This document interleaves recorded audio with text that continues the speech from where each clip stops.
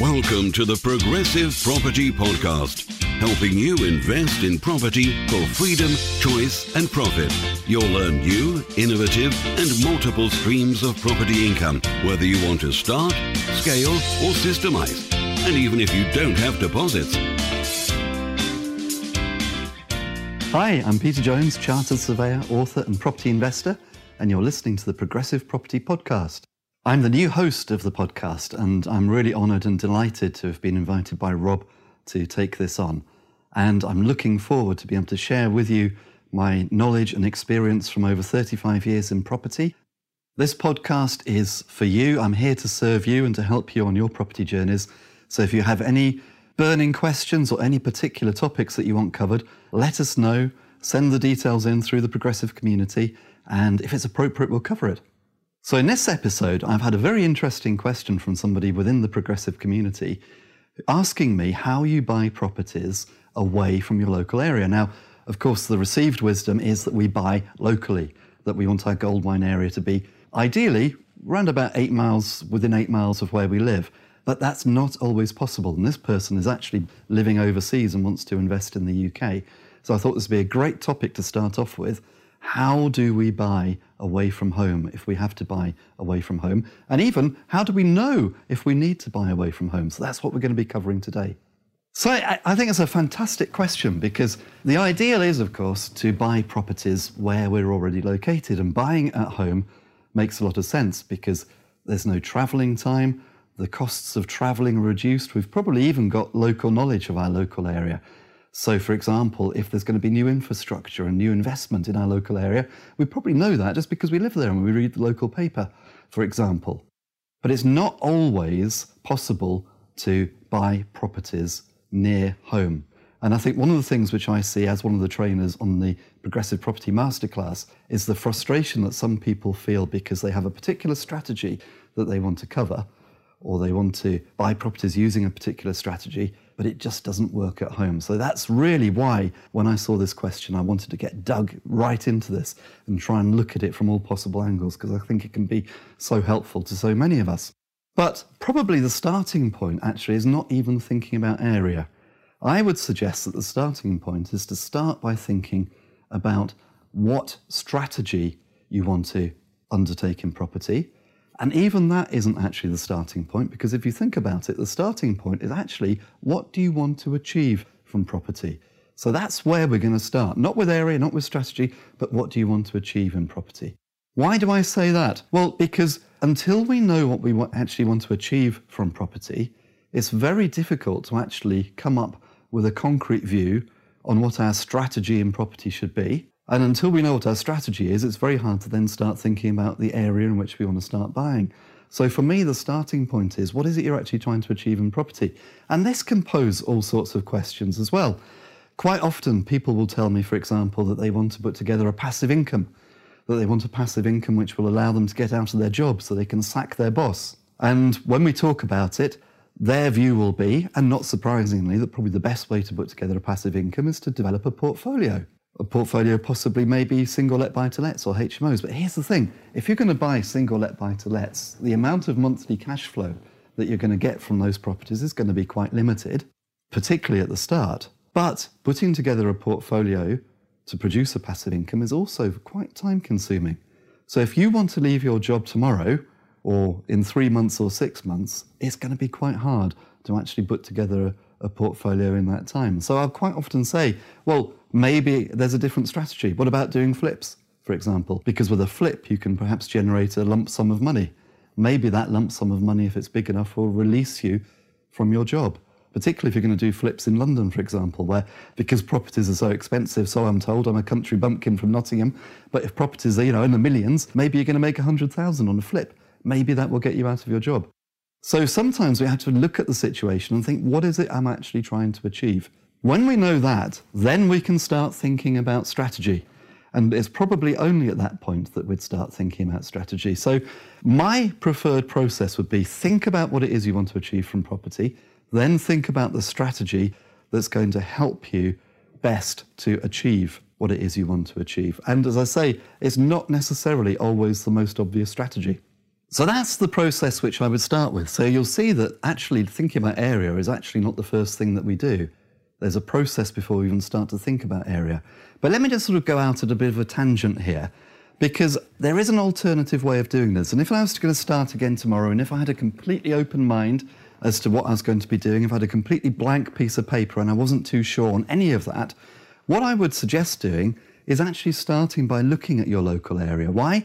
Well, for the reasons that we've already said, that in your local area, you're probably going to already have some local knowledge as to what's going on. You're probably going to know where the good areas of properties are, the higher value areas. You're probably going to know where the lower value areas of property are.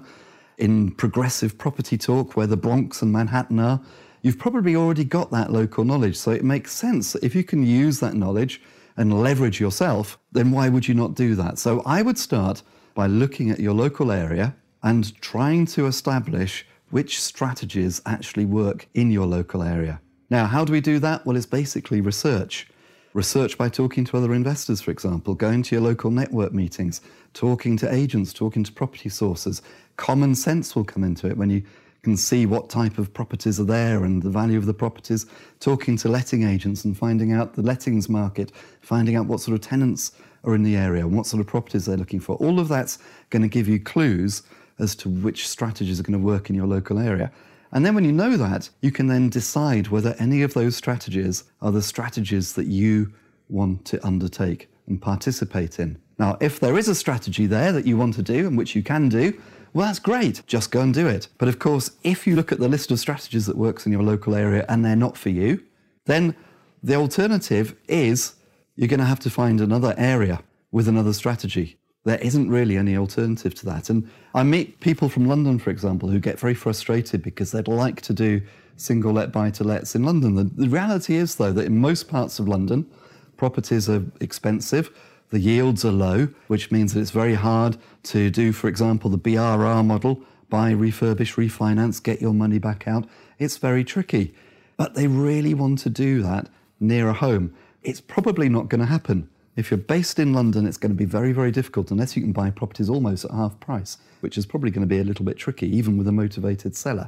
So the only alternative is to look for another area where you're going to find properties which fit the strategy, which allow you to do that. So that was going off at a bit of a tangent. Most times, though, I'd suggest start with thinking about what it is you want to achieve, think about the strategy that will help you to achieve what you want to achieve, then think about finding the area which fits that strategy, the area which has got the right properties for that strategy.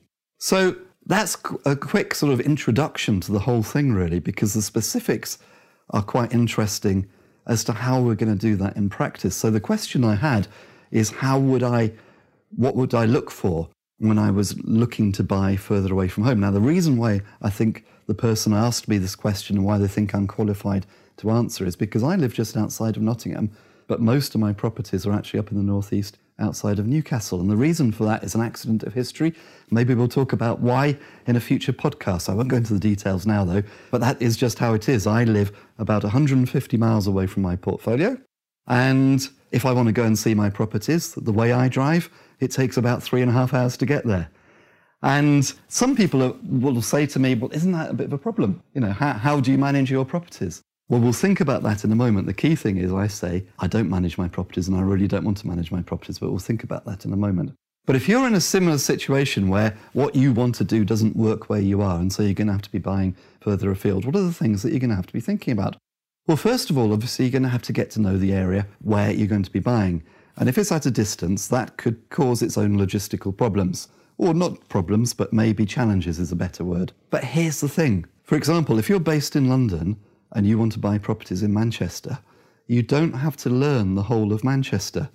What you need to do is find one area of Manchester where you can find your first deal. And I think when I tell people that, it's almost like the sort of fog lifts and the light bulb goes off because they're concerned thinking, have I got to learn a whole new region? No, you're really only looking for a few streets where the type of property which fits the strategy that you want to do is going to be located.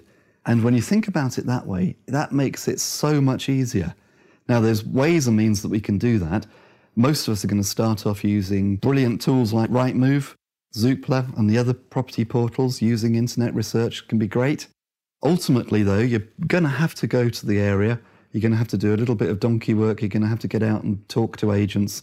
You're going to have to sort of walk the streets and get to know the area. But if you can hone it down from the comfort of your own home by using the internet, for example, you're not going to have to go and investigate, as I say, like using Manchester as an example, the whole of Manchester. There'll be one suburb in Manchester where you'll be able to find properties which fit the strategy that you want to undertake, which cuts down the amount of time that you need to learn that area quite considerably. So you need to have the processes and tools and systems in place to be able to learn the area from a distance. It's not actually that hard once you start if you just go through a proper system. As I say, just think about the tools that are available, use them, make the time to go there. I sometimes meet people who say, but Peter, do I actually need to go to these places to actually, find out what's going on there and to learn?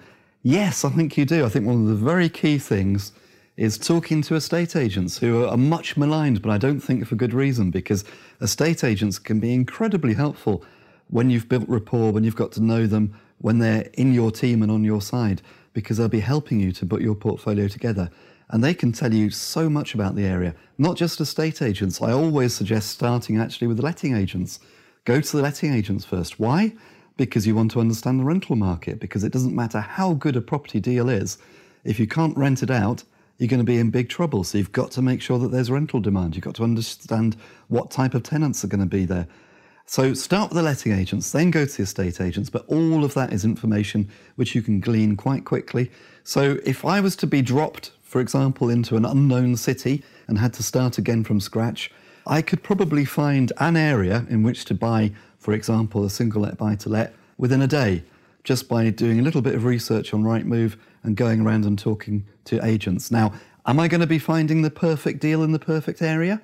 Possibly not, but it's going to be a good enough deal to get me started. And I think, again, that's something which trips a lot of people up. They're constantly trying to find the best deal, the most perfect deal in the most perfect area. Sometimes it's better just to get started and to do something. So step one of this process, once you've decided what you're trying to achieve, once you've decided what your strategy is, and once you've started looking for an area where you can undertake that strategy, is to think about how you're going to get to know that area. The second thing that you probably need to be thinking about is how you're actually going to then find the properties.